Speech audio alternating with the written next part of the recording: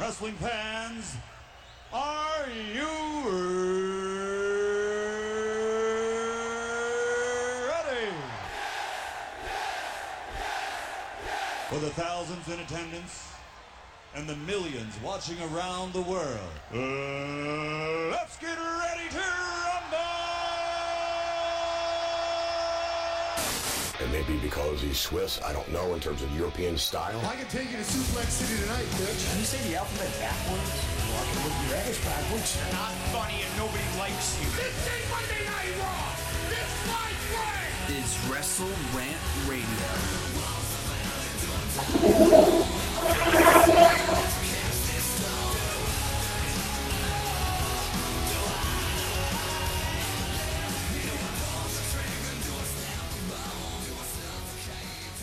Welcome back, folks, to Wrestle Rant Radio here today for February 9th, 2016. I'm Graham Giuseppe Matthews. We got a loaded show on tap for you guys here today. Daniel Bryan retiring from in-ring competition last night on Monday Night Raw. Of course, a very sad occurrence. It's happening last night on Raw. We're talking about it on Wrestle Rant Radio. RJ is not joining me here today, but we do have a very special guest. His favorite wrestler, Daniel Bryan, retired last night. We're going to get the inside scoop from himself at J Knapp's Ring Rap, John Knapp. John, how you doing today, brother? I'm back. How you doing, Graham? Good to be here. Always great to talk to you, man. We talked for an in-depth conversation yesterday. We were on the phone talking all about Daniel Bryan. That was before Raw. So now I want to get your thoughts. I mean, for the people that didn't hear your thoughts on Daniel Bryan's retirement, other than myself, of course, I want to get your thoughts on D-Bry calling it a career last night on Raw. We got to address the elephant in the room. Raw, nothing else matters right now. One of the greatest wrestlers in the world, period, retiring last night on Raw due to medical concerns and reasons and whatnot. So what was your initial reaction when you heard the news, and what do you think the future holds for the American Dragon, Daniel Bryan? Well, when I first read the tweet that he sent out, I had a lot of thoughts racing through my head. I know the very first thing I thought was, I got to send this to Graham, because, you know, I needed you to know so I can have someone to share my pity with, my sorrow. But then I had some thoughts of, you know, confusion. I wasn't quite sure if maybe this was a work, if this was a shoot. I know that if it was a work, it was the most sophisticated work of all time. Those were my thoughts at the time, because, you know, WWE.com was tweeting out all these reports, and all these wrestlers and talent were saying, thank you, Daniel Bryan. So I thought, if this is a work, this is the most sophisticated work I've ever been a part of, I've ever witnessed. And excuse me, I'm sorry. I even called you later yesterday, like you said, we spoke on the phone, and I told you that if this was going to be a work, I would love for Daniel Bryan to be out there, you know, telling everyone he's getting ready to retire, and then we hear the music of Kevin Owens go off, and we have a little Kevin Owens, Daniel Bryan program going into WrestleMania. But alas, that wasn't what took place. That wasn't what transpired. Daniel Bryan told everyone, he elaborated, like he said in his tweet, he told everyone that unfortunately he got some new tests, some more recent tests, and the shape of his brain was not as up to a standard as, you know, was previously thought. You know, his mental, not his mental health, but the concussions were starting to add up, and it was getting to the point where he could do some permanent damage to his health, his family, his happiness, his well-being, all of that. And so once I heard those new reports that he said on Monday Night Raw, I was 100% okay with seeing the American Dragon go. Because, I mean, it's selfish for me to want to see Bryan Danielson continue this character on this fictional wrestling show. And it would be selfish for me to want to see that over him, you know, having a long, healthy life. And so I'll go with the latter. I'll definitely take, you know, having Daniel Bryan live a long, nice, you know, prosperous life with the family and his wife than seeing him, you know, deteriorate in the ring. But sad to see him go. Very sad to see him go. I'm going to miss Daniel Bryan. You know, like we talked on the phone yesterday, and this was before all the news kind of came out. I mean, of course, by that point, we already knew he was retiring. But at that point for weeks, I mean, I thought, we talked about this, weeks ago when we hung out at the dawn of 2016, and my official prediction for this year, unfortunately, was that he was not going to wrestle for WWE again. However, he would wrestle again for another promotion. We talked yesterday of Ring of Honor, definitely not TNA, Lucha, something. But it looks like, based off what he said, as you said, his health just isn't up to par. I know he was cleared by many doctors last year, but whatever tests he had done that were reported about right before the Rumble, and that's why a lot of people thought he was coming back, and he didn't, obviously. But a lot of the tests that he had done, I believe in either Pittsburgh or Philadelphia, New York City, whatever it might have been up here in the Northeast, said that, as you said, his brain was not up to par. It was in a weird shape after so many concussions, as he talked about last night on Raw, that he took earlier on in his career.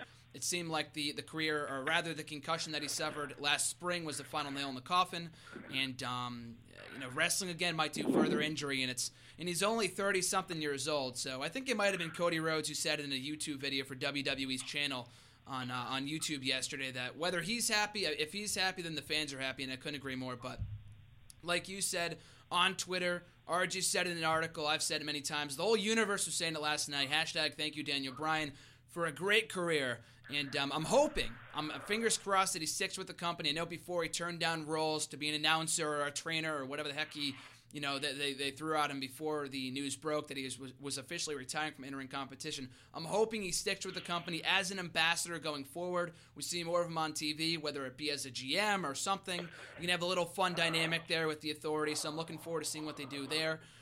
But even beyond that, kind of getting to the more positive side of things, John, like I said, your favorite wrestler before he retired in WWE, your favorite memories of Daniel Bryan in his 6-year stint in WWE and beyond.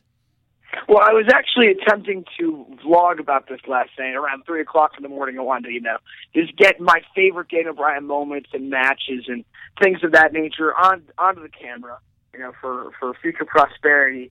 And unfortunately, I couldn't get the right lighting, and the video didn't come to fruition. But I do have my mental notes from that video, so I can share them here with you right now. Daniel Bryan, I have to include this because this is when he really flew onto my radar, and that was when we met him in 2010 at the Northeast Wrestling show where he took on Shelton Benjamin in the main event. It was a great match, and he really exceeded what I thought he was capable of that night. I mean, I was just going there. I mean, I think I was more excited to meet Carlito that night than I was to meet Daniel Bryan. The United States champion at that time. Yes. And, so it just goes to show how little I thought of him at the time, and I think that is due in part to Michael Cole's pairing of him on the mic on commentary. Yeah. So I think it's safe to say that throughout 2010, 2011, Daniel Bryan was kind of just flying low on my radar. I didn't really think much of him. And then I tried to recall the very first time that I began to appreciate Daniel Bryan for not only his in-ring work, but where he stood as a character in WWE programming. And I believe that the promo that really turned me on to him was after the Big Show knocked AJ Lee down outside of the ring on either a late 2011 or early 2012 episode of Friday Night SmackDown, and Daniel Bryan screaming at the show saying, "She's 95 pounds. You're a giant." And that was the promo that I was like, this guy can talk. He's got something going for him. He's not bland. He can be entertaining when he wants to be. And he really carried that momentum in 2012. I think 2012 was really the Raw year for him. Not Monday Night Raw. I think it was the Raw where he was molded. Like he was just a raw piece of material, and then he was molded into what he is now. I think 2012 was that year for him where he really took to being a heel like a fish to water, really. Because once he became, one of the top heels on Monday Night Raw and SmackDown, he went right into a tag team with Kane, Team Hell No, which I did come out saying last night was my favorite tag team of all time. I gotta throw that out there. And once he was in Team Hell No, and they organically became, babyface, that was it. He was ready. I think the yes and no chants were going back and forth then. And he worked with Kane very well. And, that catapulted him into 2013 where, I think at least my top 5 favorite Daniel Bryan matches occurred at SummerSlam 2013 where he took on John Cena and beat him clean for the WWE Championship. And it's really cool that you can kind of just go through Daniel Bryan's career and see, the peaks and the valleys and everything. And he's captured the hearts and minds of all of us. But my favorite Daniel Bryan match, I think I'll just go out there and say it right now. I would have to say easily my favorite Daniel Bryan match would be Daniel Bryan, Triple H, WrestleMania 30. It's hard to go back and forth between that match or the main event of that show between him, Batista, and Orton. Tap out Batista! Tap out Batista!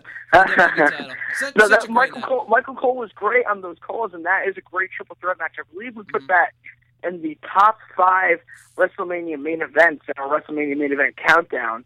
And I love that main event, but I think what made Triple H Daniel Bryan so special is that we had been working up to that for the better part of 7-8 months. Mm-hmm. And that was the story, Yep. I mean, Daniel Bryan winning the championship was a byproduct of the WWE Universe just loving him so much. Mm-hmm. But the story at the end of the day was Daniel Bryan, resisting the authority. Exactly. And that's what he did when he beat Triple H. And that was the feud that had been building since SummerSlam. Exactly. A rare example of great long-term storytelling in WWE. But before we let you go, John, got 2 questions for you. One, what kind of impact do you think Daniel Bryan leaves in WWE upon leaving the company, overall, kind of speaking? And 2, do you think his career is WWE Hall of Fame worthy? I can answer the second one easily in saying yes. Daniel Bryan has had a Hall of Fame worthy career. I mean, he's up there, man. He's up there. I would say that he is the most over WWE superstar since CM Punk, and he's easily top 10 most over WWE superstars of the 21st century. Agreed. I mean, he's really one of those special guys. He's one of the good guys. And then your first question, what was that again? What kind of legacy does Daniel Bryan leave in WWE upon retiring? I think I was racking my brain with this question. Is Daniel Bryan the guy that, made it okay to be a little guy and WWE champion? Well, no. I mean, there have been little guys as WWE champion before. Was Daniel Bryan that guy who really opened the door for, these indie darlings to come in to WWE? I mean, in a way, yes, but I mean, there have been indie darlings in WWE before. He's not directly responsible for that. And the best answer I can think of is that Daniel Bryan is responsible. His legacy is that he is responsible for waking up the WWE Universe in a time of in a period of stagnation and a period of just a lot of bland content, and that for years and years and years, the WWE Universe was just taking what they were given and reacting to that appropriately.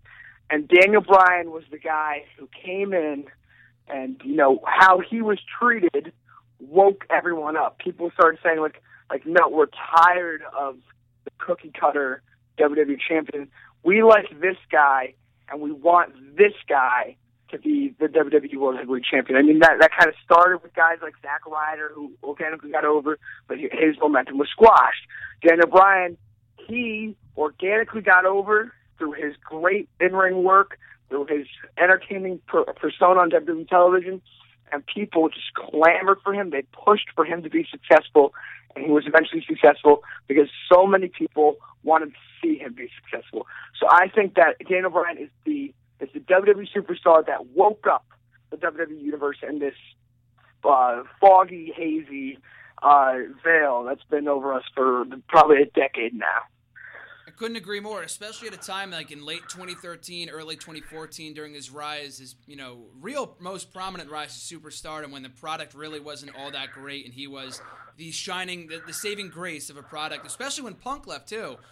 Became the guy to watch in WWE TV every single week. But like I said before, looking forward to seeing what he does in the future, whether it's associated with WWE or not. But John, thanks coming on, as always, brother. I appreciate it. But before we let you go, your Twitter, your articles, where people can find your work, anything you want to plug, dude.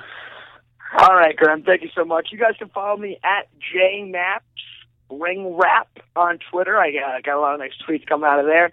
And as far as articles, you can catch me on nextEraWrestling.net and the John Jargon section of the website. I got a couple of nice Daniel Bryan articles in the lab right now. I think I can announce this one clearly as I'll be working on it tonight. But tonight I'll be working on the top 10 Daniel Bryan matches that didn't happen in WWE or that never were in WWE. Things that I would have loved to see, but unfortunately we'll never get the chance to see. So that is in the works right now. And, yeah, guys, thank you so much. And, Graham, thank you for having me. Of course. I'm looking forward to that article. There's a lot of possibilities. Brock Lesnar, Finn Balor, Sami Zayn. There's a lot of different guys I'm sure you could touch on. Don't give it all away, Graham. Just a sneak preview. You guys can check that out coming soon, nextEraWrestling.net. But like I said, dude, as always, thanks for coming on. Hashtag thank you, Daniel Bryan, and I'll catch you down the road, dude. I'll catch you, Graham. See you, man. See you. All right, that was John. Thanks to John for coming on, as always. Like you said, follow him on the Twitter, at JNapsRingRap. A lot of great tweets coming out of there. Retweeted him a number of times last night during the very emotional retirement promo from one Daniel Bryan, which we kind of touched upon there. But I thought the promo itself was great. I mean, I wasn't really too shocked, and I'll go in a little bit more in depth here. When the news broke, I was actually just about to film hashtag AskGSM, cheap plug on YouTube only, and nextEraWrestling.net technically. But RJ and I were just about to sit down to film that video when he got the update on his phone from TMZ that he had to retire. And when I heard that, it was devastating news, very disappointing news. But like I told this to John, I've told this to many people in the last 24 hours, it wasn't super surprising. Like I said, I wrote an article for Hidden Remote at the beginning of the year that said Daniel Bryan will leave WWE. Now, I said that because I figured he wouldn't, quote-unquote, retire, because I figured he would wrestle elsewhere. But upon hearing what Daniel Bryan said last night, and that his health really isn't the greatest of shape after so many bumps and bruises and concussions that he has suffered over the course of his 20-year career in wrestling, that's no longer possible. But still, I mean, after being out for almost 10 months at this point, he got... I believe he suffered the concussion in mid-April on the European tour that WWE was on last April, but he officially left and vacated the Intercontinental Championship in mid-May. And like I said, a lot of people were hoping that he would be back in the Royal Rumble match. I really wasn't... I mean, I would have loved to see it. I wasn't holding out hope just because I didn't think it was all that realistic. But if he had been ready to go, they would have cleared him before that. You know what I mean? I felt...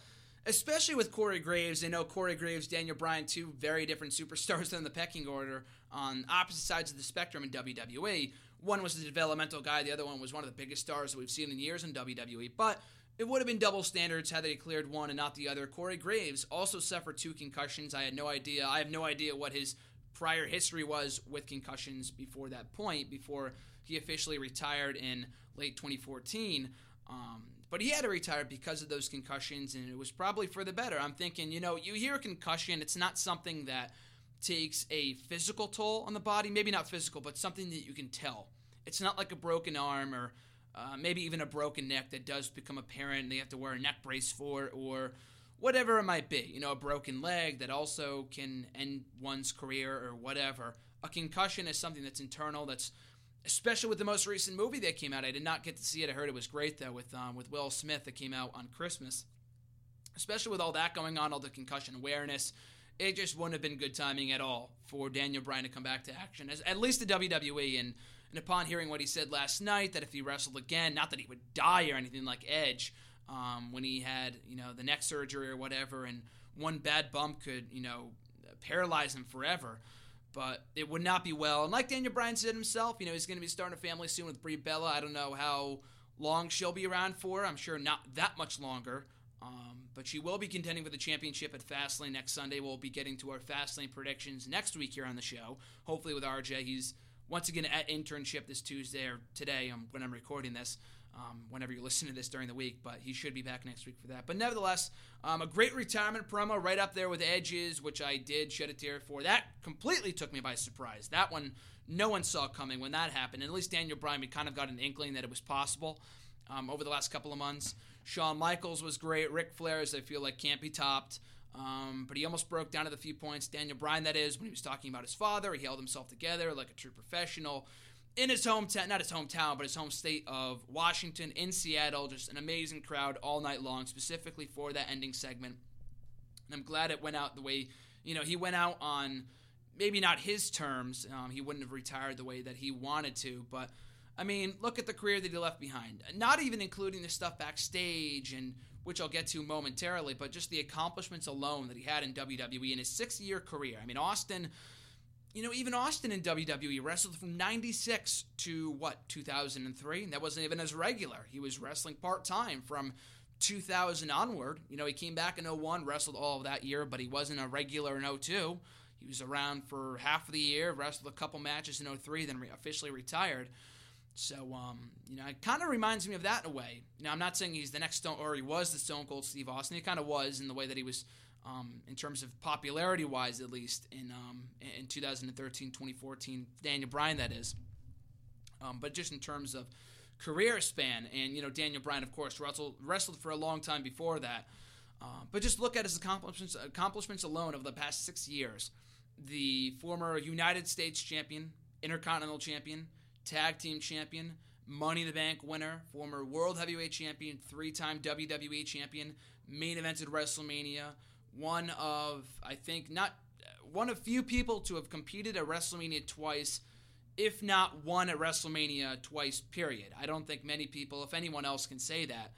And having the impact that he did on that company, like I said to John, in the latter half of 2013, early part of 2014, was just incredible. I mean, there's really not many other words to describe it other than just incredible, amazing, unprecedented, with the way that he single-handedly changed the card for WrestleMania 30 and even, to an extent, WrestleMania 31, with all the popularity, all the backlash coming out of him not winning in 2015 when I believe he should have. That's another discussion for another day. It's long gone now. It's a moot point.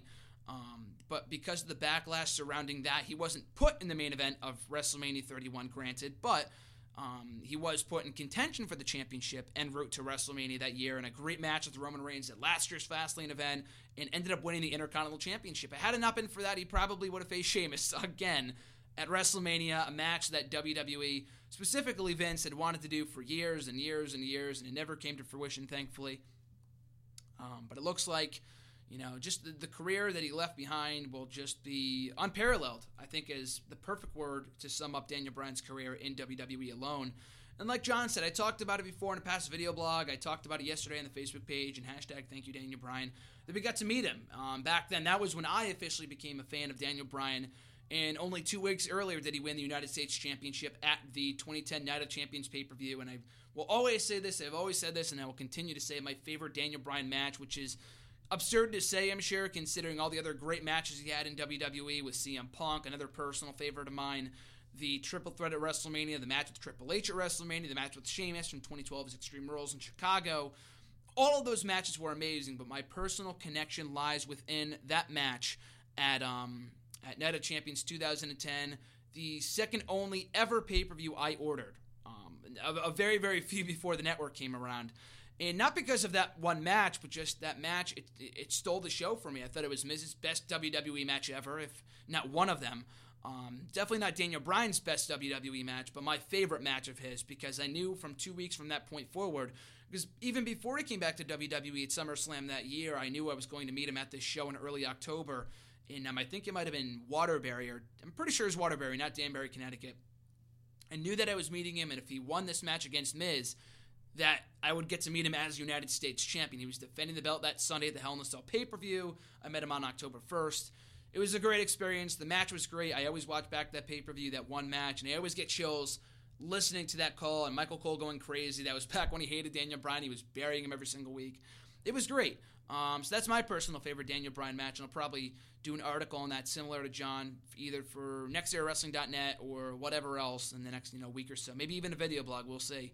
But even kind of going beyond the stuff that he did in the ring, kind of looking in the impact that he had on the industry, and I've talked about this with a number of people over the last 24 hours, but like I said, other than just completely changing the entire landscape of the WrestleMania card based off how over he was in late 2013, early 2014, just kind of changing the perception of indie guys in WWE. I think it was Joey Styles who pointed that out on Twitter yesterday, either during the promo or afterwards or whatever it might have been, pointing out, in my opinion, both him and CM Punk. Because before CM Punk got hot in 2011, there really weren't many indie guys in the WWE system. And if they were either in developmental, not really doing much, not getting called up. Rollins didn't get called up for a solid 2 years. He got signed in late 2010, and he kind of floundered. I mean, he did some great stuff down in FCW, don't get me wrong, but he never got called up as soon as he probably should have.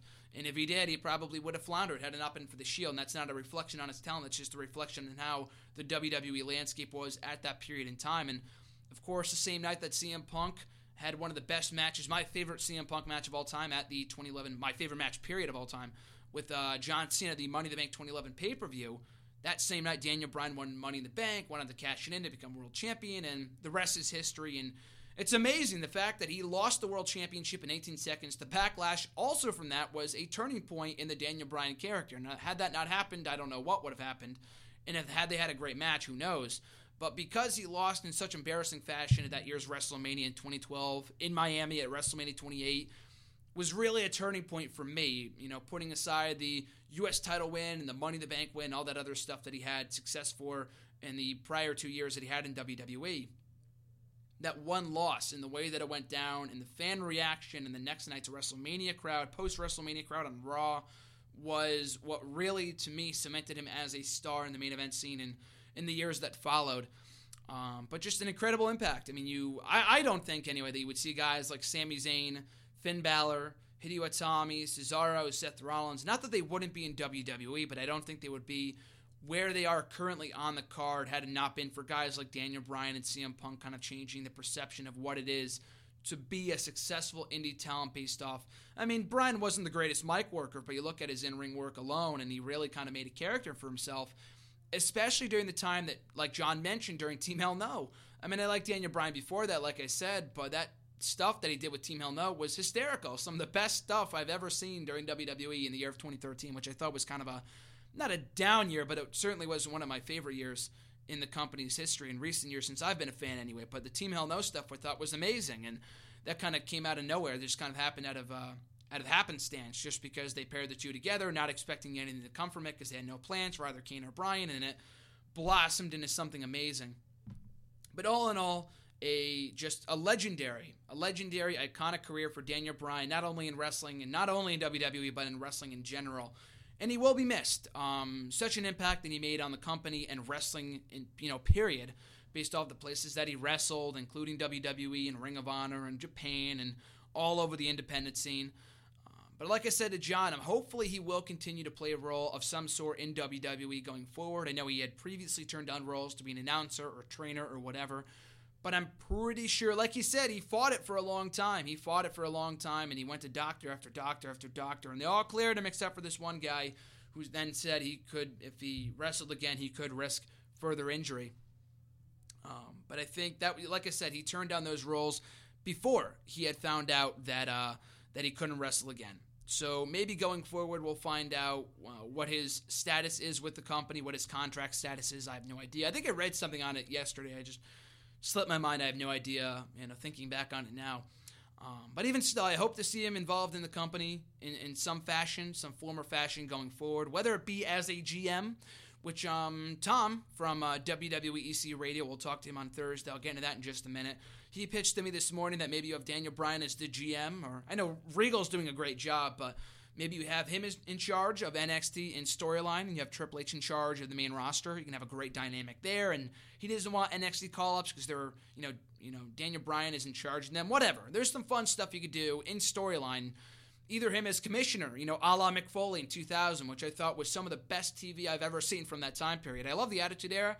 I don't love the Attitude Era, but I mean, the Attitude Era speaks for itself.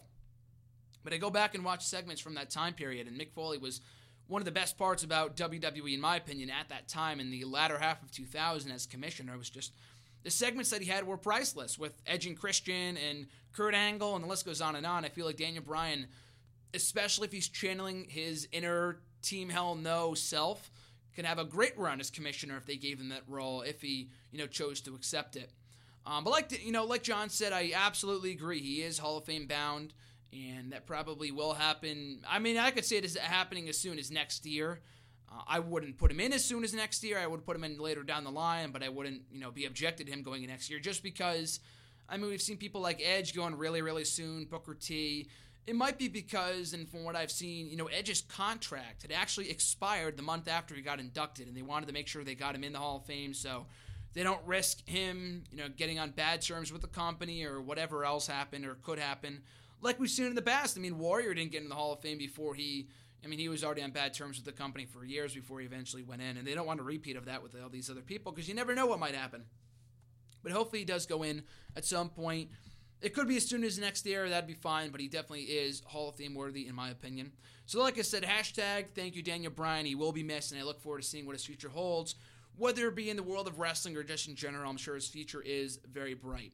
So on that note, that's half the show gone right there. We're going to go for another 30 more minutes talking about Raw and some other news items and news and notes in the world of wrestling that did not involve Daniel Bryan from the past week. But I will take this time to do a few cheap plugs, articles and stuff I'll save towards the end if I remember. But I will say this. I was talking to Tom today from WWEC Radio, and if you missed it, I didn't go into too much detail when I hyped it up last week here on Wrestle Rant Radio, but you can check it out on this very website, nextairwrestling.net, and also, and I'll get to that in a second, I guess, the whole live aspect, but WWEC Radio, a new show to nextairwrestling.net, will be exclusive also to EC Radio when that comes back up in the next couple of weeks. I'll talk about that in a minute. But WWEC Radio every single Thursday. The first episode is already up. It went up last Thursday on nextairwrestling.net. We were hoping to do like a half-hour show. We ended up going for an hour. We could very well go for hour. This week, we'll find out. We record it on Thursdays at 1, so the show should be up by that Thursday afternoon this upcoming week. We were tossing around ideas today. We talked about Raw last week, but what we might do going forward is save the Raw recap and all that other big stuff for this show, and then on WWEC Radio on Thursdays, because it's right before SmackDown, after NXT, whatever else, we might do an NXT recap SmackDown preview show. So I think that'd be pretty cool, and we could do that going forward. So we'll see what the landscape, what kind of the criteria for that show fits this upcoming Thursday. So check it out. Tune in to nextairwrestling.net this upcoming Thursday for the second episode of WWEC Radio for myself and Tom's thoughts on the world of wrestling, specifically NXT and SmackDown. Speaking of which, also in the audio archive, it kind of flipped some things around on the website here. So check that out. Kind of rearranged some stuff on the site and took some things away, put some things in. So also in the audio archive here on the website, you can check out on the right-hand side where you're listening to the archived episodes of Wrestle Rant Radio. We got categories now. One for Wrestle Rant Radio, which you're listening to right now. WWEC Radio, which all new episodes will be uploaded on Thursdays. Excerpts also up that same day on the YouTube channel. And then also I have old episodes of the Spoilers Podcast. Now, anyone who's followed me for a long time knows of the show that I did with Ben Gartland from 2011 to 2013. Had a great time. We did over 70 episodes. I think almost exactly 70 episodes, but all 70 episodes are up here on the website, on the audio archive, on the archive section. Go to the right-hand side, go to the Spoilers Podcast. They're all dated. They're all backlogged from October 2011 to July 2013. Some great episodes, some great interviews up from that show. If you want to check them out, the show usually ran from half an hour to an hour to 2 hours sometimes. So check that out if you want to. And that's about it for cheap plugs for right now. We'll get back into the Raw recap right now. We'll get back to that stuff at the end of the show. But yeah, before we get into Raw, though, I do want to talk about some news and notes from the world of wrestling over the past week that, like I said, did not involve Daniel Bryan, which kind of overshadowed everything else, and rightfully so. But last Thursday, we Axel Rotten, we lost him, the ECW original. He passed away at the age of 44. Very sad to hear that. I wasn't really too but too familiar with his work. I'm not a huge ECW guy. I think I've seen only one ECW pay-per-view. I know who he was, though. I listened to his podcast, On Talk is Jericho with Chris Jericho. He was a big supporter of his. He passed away last week, I believe. I think of suicide. He posted something that Thursday afternoon that indicated it was suicide, that is yet to be confirmed, so don't take my word for it. It kind of appeared to be that way, though. But he did pass away, I believe, in like the parking lot of like a McDonald's or something like that, of overdose. I don't know the exact details, but that's just what I heard and read late last week. So that was sad to hear. So my thoughts, prayers, and condolences go out to the friends, family, and fans of Axel Rotten. But also last week, got a couple of releases on Friday and Thursday From the WWE NXT side, Bull Dempsey got released, as well as Sylvester Lafort and Marcos Louis, in addition to two other developmental talents that had never made their debut on WWE NXT TV. They had just been signed to a contract. I don't know who they are. But, Bull Dempsey, Sylvester Lafort, and Marcos Louis are gone from NXT. Not too shocking. Louis and Lafort have been gone from TV for a long time. They've been in NXT since I started watching in mid-2013. I watched a little bit in 2012, but I didn't really start watching regularly until the summer of 2013. But yeah, they're both gone. They've been gone for a while. They've been off TV for a while. Never cared for Louis at all. I thought he was fine when he had hair. Like, he always just seemed generic to me. Like, I hate to see anyone out of a job, but he just seemed very, very generic whenever I watched him on NXT.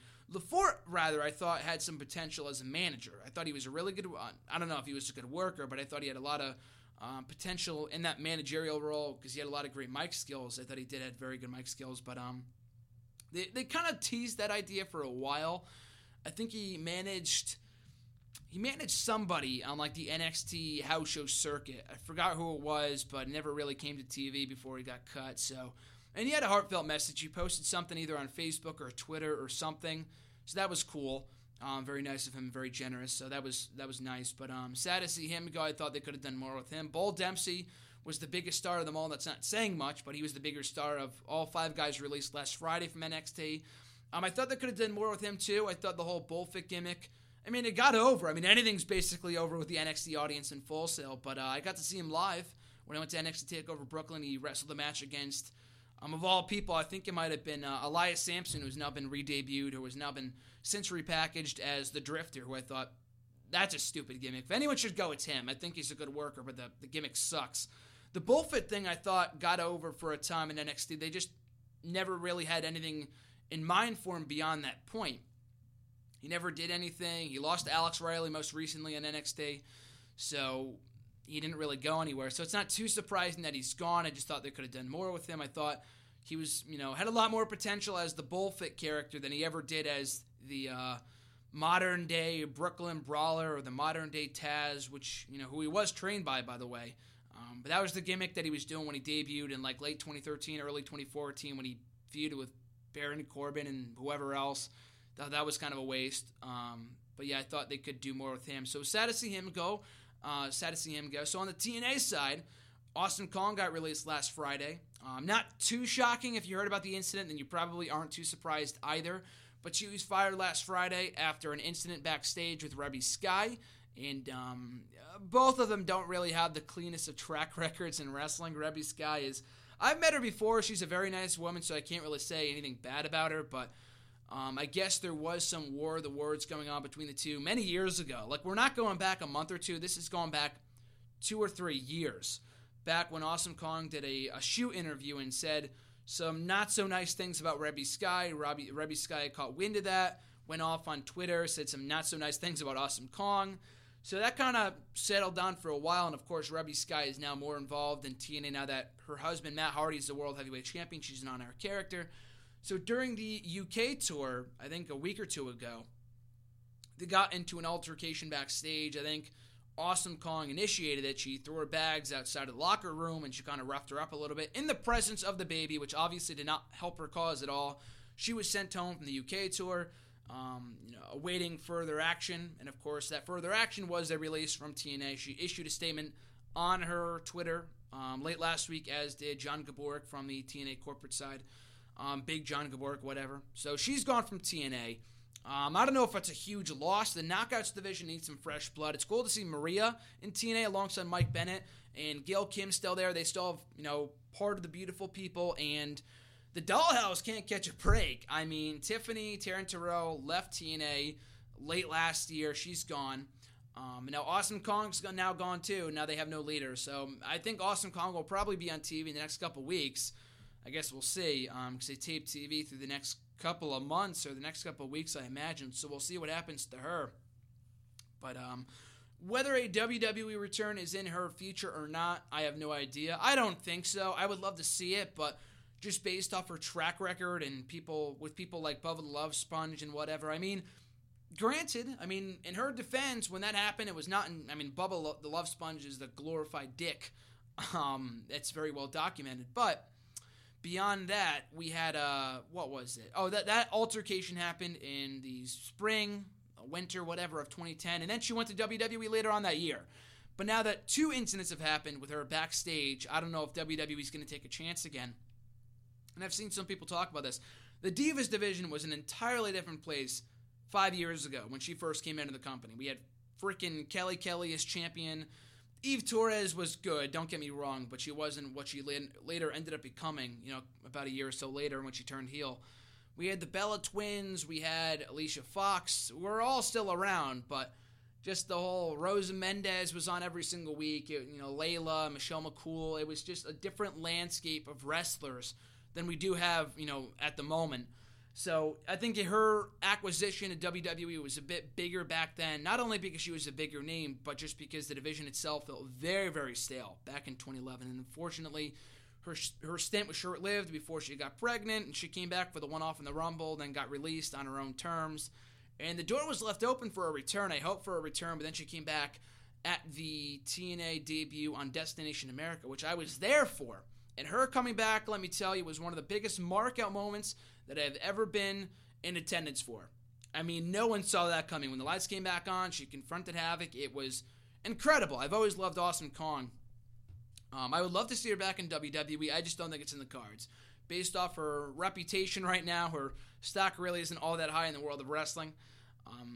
That, in addition to her back not being in the best of shape, she's not in the greatest physical shape she's ever been in. It looked like she lost some weight. I noted that on Twitter recently when she re-debuted at the Bethlehem tapings for TNA, and when they debuted on Pop TV early last month. She looked like she lost a lot of weight, so good for her, but I don't think her back's in the greatest of shape, which is why her matches in TNA have not really been as good as they once were.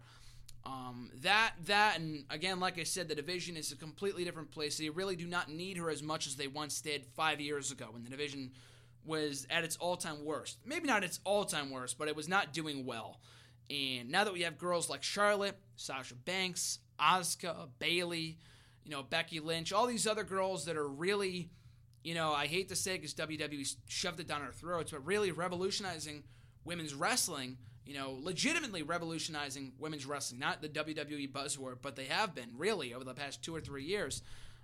I don't think her presence in WWE is as needed as it was 5 years ago. Again, I think it would be cool, but they already kind of have that dominant monster woman personality with Nia Jax. I think Awesome Kong's a lot better, even when injured, than Nia Jax, but that's just my opinion. So I don't think a WWE return is in the cards. Would love to see it. I just don't really think it's happening. But anyway, moving forward here before we close out the show, we got a little less than 20 minutes left. I'll kind of go over some parts of Raw. Like I said, we'll get into the SmackDown preview and NXT review this Wednesday, or rather this Thursday, on WWE EC Radio. On EC Radio, which I forgot to mention is off right now. We are not going live. Not like we really went live all that often anyway, but Wrestle Rant Radio might be going live starting at this same time. I'm recording this on Tuesday afternoon around 3:15, so it should be going live every week. Going forward around mid-March or whatever, when EC Radio gets back up and running live, that is. Same thing with WWE EC Radio. But as far as the Raw review goes, like I said, we won't go match by match here because most of the show is centered around Daniel Bryan, as it should have been. But I thought it was a good show. I thought putting that stuff aside, obviously, like I said, the show is all about Daniel Bryan.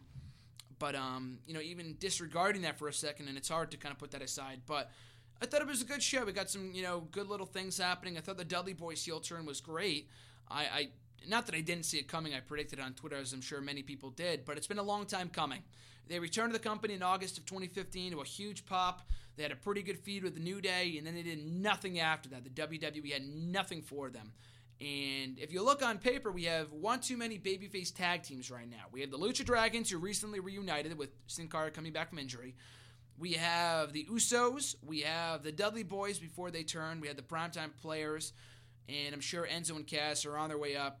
I would assume as early as the night after WrestleMania. So we had one too many babyface tag teams, not enough heel tag teams. We had the freaking Ascension and the New Day. That's it. So I'm glad they're turning the Dudley Boyz, and it's kind of a rejuvenation of sorts of their respective characters. And above all else, in my opinion, I'm most excited for a pending feud with the Usos, which I think is amazing. I've been hoping for that feud for a long, long, long time. And I know the Usos talked on Talk is Jericho, or The Dudley Boys mentioned it on Talk is Jericho not too long ago, that the first people, it might have been Devon who said it, the first person that when they walked back in the arena at the Barclays Center back in August, the first person they interacted with was Jimmy Uso. And when Jey Uso was coming back from injury, they knew they were going to have some fun in the ring together. And they did last night. They had a very fun 8-man tag team match with the New Day teaming up with Mark Henry. Oddly enough, and thankfully Mark Henry walked out because I don't know whether he was a heel again for the millionth time or whatever, but they teamed up against the Dudley Boys and the Usos in an 8-man tables tag team match. That was fun. The Dudley Boys turning on the Usos afterwards, which I'm sure will set up a triple threat tag team title match of some sorts at the pay-per-view, and I'm hoping. I don't know where the New Day fit in at WrestleMania. It's not like there's one dream match I'm hoping they have on the big stage, but I'm hoping we get a Dudley Boys Usos match of some sort at WrestleMania, whether it be 2-on-2 or the triple threat or whatever. That to me is the money match. It's not gonna, put the butts in the seats, alone, but it's a big match for WrestleMania that we've never seen before. It's fresh. The Dudley Boys feel fresh for the first time since they came back. The Usos finally have something they can sink their teeth into. Hopefully we get more character development with them, and they're not just saying, whoa, like every single week like they were a couple weeks ago. So I'm excited for that feud. I'm excited for the tag team division. We have the talent. It's not the talent that's the issue. It's the booking and the lack of fresh tandems. But now that the Dudley Boys have turned, they have a ready-made feud with the Usos that have been waiting a long, long time for. The New Day is firing all cylinders as they have been for months. We have them as the tag team champions right now. A lot of good things happening right now with the tag team division. The Lucha Dragons are back. We have the League of Nations, and also, like I said, hopefully Enzo and Cass are on the main roster in the tag team division by the night after WrestleMania, which I feel like would be the optimal time to call them up, and that crowd would freaking come unglued. So I can't wait for that. Other things from Raw, I thought the Jericho and Miz segment with Miz TV turning into the highlight reel was pretty good, especially when it came down to just Miz and Jericho being serious about their recent shortcomings against AJ Styles. And I said that almost word for word in my Raw review. That's just the first thing that came to my head, so I don't think I'm reading off my Raw review from NextWrestling.net. But I thought it was a good segment. AJ coming out and brawling with Y2J and Miz was good. I love how we really haven't heard too much from AJ. Like the commentators and Jericho and Miz talk all about all the success that he had over in Japan and all over the world, in Florida, wrestling Samoa Joe and Sting. I still get a kick out of that. And AJ himself has not said much. He had that one backstage interview the night after the Rumble, which I thought was good. He talked very, very briefly last week on Miz TV when he attempted to get interviewed by Miz, but Miz kept on pulling the microphone away. I thought that was great. The whole three-way feud between these three I thought has been awesome. And RJ predicted last night, or he proposed, that we get a triple threat between the three, and the winner gets an IC title match at WrestleMania. And I feel like you could just do a four-way, maybe even with Miz or with Ambrose or whatever. You could, or with Owens, or I don't know what the direction currently is. And I'll talk about Owens in a second, but this whole three-way feud I think has been great. We'll talk about it more on Thursday. I don't want to give too much away on WWE EC Radio when we get to our SmackDown preview, as AJ Styles will be facing Chris Jericho, so I'm looking forward to that. But it's been great plot development, which is something that we have not been getting recently with Dolph Ziggler and Kevin Owens. Now, their matches have been very, very good. I thought the match last night on Raw was very entertaining from an in-ring standpoint, as they always have been. They have always worked very well together. But like I always say, my ultimate question when it comes to anything in wrestling, why should I care? Give me a reason to care. And so far, they have not done so. I like Dolph Ziggler. I love Kevin Owens. But the feud, and it does look like we have finally a feud between the two, which is good. But you would never know because we never get any mic time from either guy. Owens came out. Ziggler came out. They have the match. And that was it. Ziggler won by putting his feet on the ropes. He was able to somehow beat Kevin Owens clean last week. He had to cheat to win this week. I like that dynamic. I don't think it's teasing anything in terms of a Ziggler heel turn. I would love it if it did, but I don't think that's the direction they're going. And I feel like they're just throwing them out there for the sake of throwing them out there, and because they have nothing else with these guys to do right now. But yeah, I thought it was a good match, and the best of, if they build it as a best of 3 or best of 5 series, it would mean more. We haven't had one of those in over 10 years. I've been begging for one of those for a long time now. Put a future title shot at stake, something to make me care. Because the matches are good, and not that I'm caring less and less about Owens, Ziggler just, to me, is like I've always said about people like, Fandango, feels like damaged goods. He's been around for over 10 years at this point. He's already a 2-time former world heavyweight champion. If he left tomorrow, it would suck. But at the same time, I could say, well, he's kind of already done it all. I don't really, his presence really, if he was, to be gone tomorrow, it wouldn't make a huge impact on the current roster like Daniel Bryan did. He had a great career, don't get me wrong. I love Dolph Ziggler. I just feel like that they have done so little with him for so long that it's gotten to the people it's gotten to the point where people just don't care. And I've talked about before that people are finally starting to realize that, well, crap, I don't think they're going to do anything with this guy. I probably should stop holding out hope that they will be, that a future world title reign is in his future, Like with Survivor Series, we all had that glimmer of hope that we're going to finally do something with him and solidify him as a main event star at long last. He was back to being the same old mid-card fodder that he always had been a month later. And he hasn't been the same since. And he's just been involved in feud after feud after feud that I just don't care about. The guy is just there. And he should be there at this point. He does still have credibility. But this is the same guy who got beat by Heath Slater a month ago on Raw. Now he's beating Kevin Owens 2 weeks in a row. Like, the inconsistency makes no sense to me. That's what always bothers me the most about WWE's booking. We'll see where it goes. I'm not really intrigued. The matches have been good. Maybe they give him a stip of some sort. I would not be shocked in the slightest if they put him in the ring against each other again at Fastlane, and they just have a straight-up one-on-one match, and Owens wins that time. Like, Owens deserves better. Dolph Ziggler, I do not at all see him being in a top match at WrestleMania. Kevin Owens, I think, deserves to be after the past year that he's had in WWE and NXT. Former NXT champion, former Intercontinental champion, 3-month reigning IC champion, beat John Cena his first match in, won against Cesaro clean at SummerSlam, beat Ryback a couple times, has beaten Dean Ambrose and a number of others. A great match of the year candidate with Ambrose at the Royal Rumble pay-per-view. The guy deserves better. I talked at length last week about Undertaker Braun Strowman. I really won't talk about it much here today. RJ had a great article up at nextyearwrestling.net right now. You can check it out where you're listening to the show, obviously. He wrote it, and it got posted yesterday about why the negativity for Braun Strowman is unnecessary and premature. And I did poop on the match a lot last week. I just don't think it's a match. I think there is potential there is an upside for Braun Strowman. I just don't think that match with Undertaker is going to draw the casual viewers in, or the hardcore viewers are going to care diddly squat about it. Not even in the match is going to be good or bad. I don't think it's going to be good. I just don't think that there's much that you could do. I mean, what really is the feud going to consist of? I'm sure Undertaker will be on TV more than he was last year, because I know they wanted to tell the story that we haven't seen him since WrestleMania, whatever. Braun Strowman doesn't talk. He has said all of maybe 2 words in the time that he's been on the main roster. Undertaker, there's only so many times he can come out with the smoke and mirrors and all that stuff, which is great for him, but there's only so many times he could do that without it feeling overdone and cliche and as a tired trope in wrestling. Braun Strowman won't talk.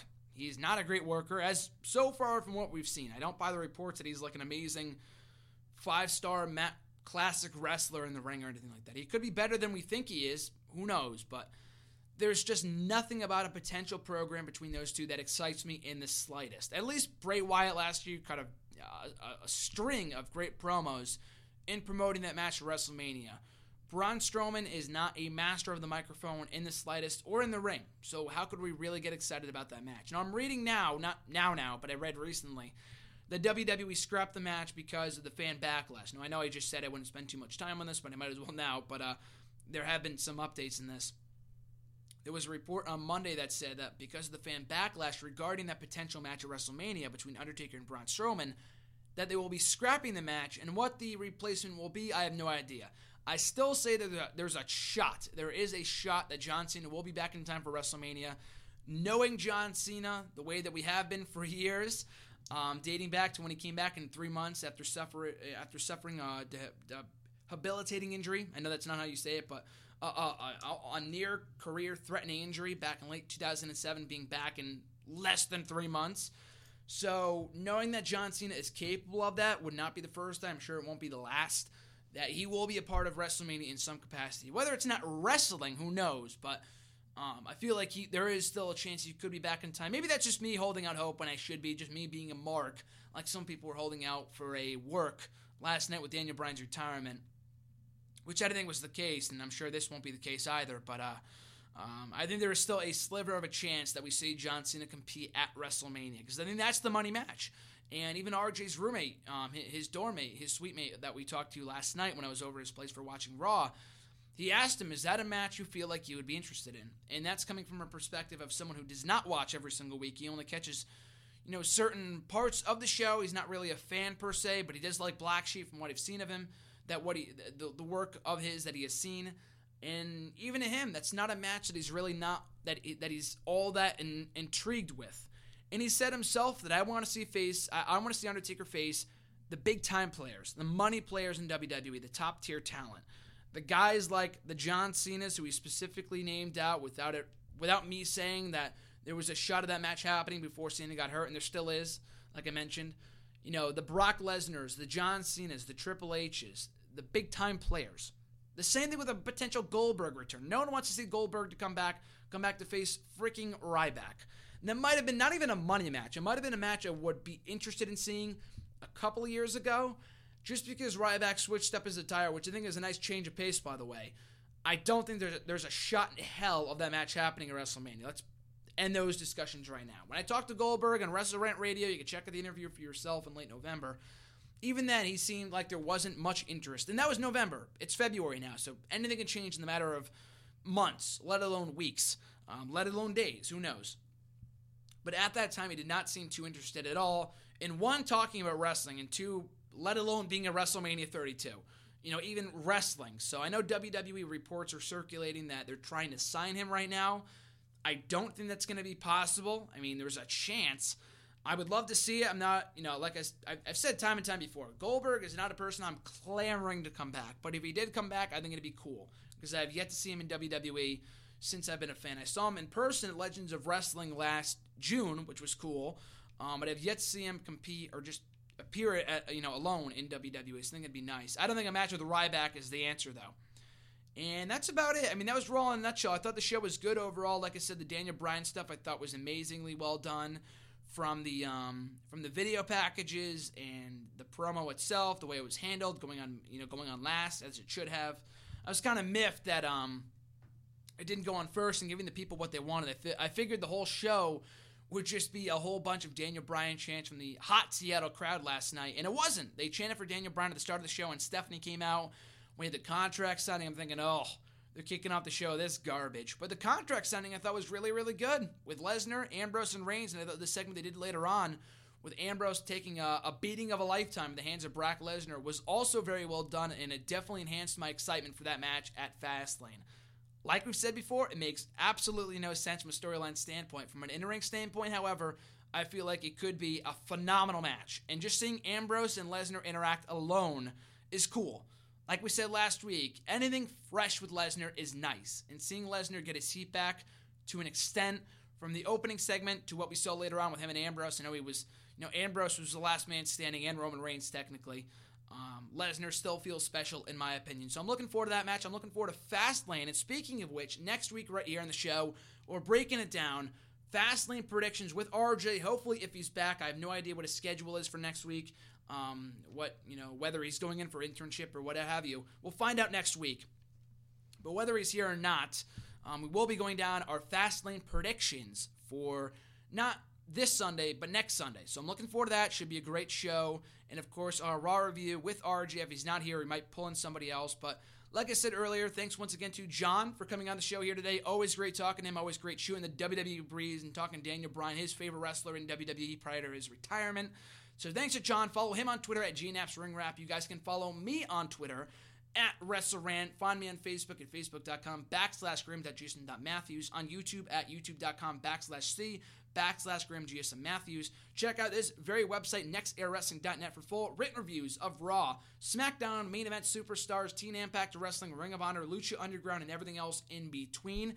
And that's about it. WrestleRant Radio will not be live going forward, not like it really was all that much before, like I said earlier. But podcast form every single Tuesday. I'm recording this on Tuesday mid-afternoon around 4 o'clock, so the new episode should always be up at the latest by Tuesday night, but look for the new episodes to be uploaded every single Tuesday around 6, 7 o'clock, right before Total Divas. You can listen to the show, watch Total Divas if you watch it, or Teen Impact, what have you, for your regular Tuesday night viewing. And also, like I said earlier, check out WWEC Radio. Every single Thursday, the second episode is coming up this Thursday, talking SmackDown, NXT, and everything else going on in the world of wrestling. So as always, guys, thank you for your time. Thank you for listening. I'm Graham GSM Matthews, and I'll catch you folks down the road. Have a great week.